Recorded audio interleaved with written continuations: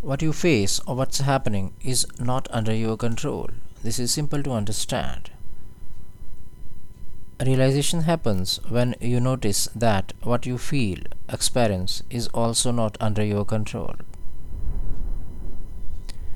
As digestion of food, circulation of blood, breathing in and out, and so on, are non volitional processes, whatever arises in the mind, the thinking process, is also non volitional.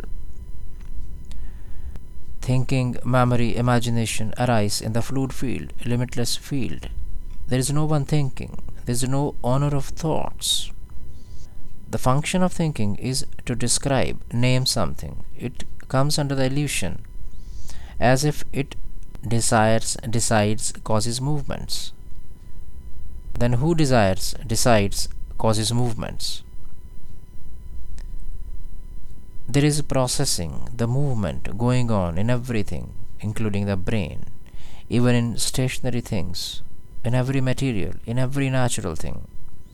What you feel, anger, anxiety, confusion, and so on, from moment to moment, is also a process, a movement.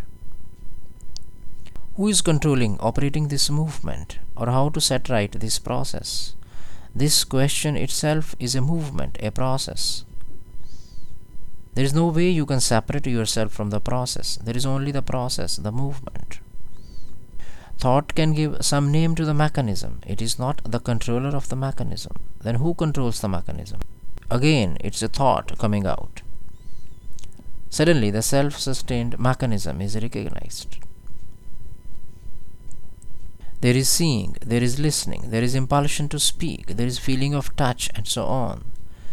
Can one notice that there is no one who sees, listens, speaks, touches?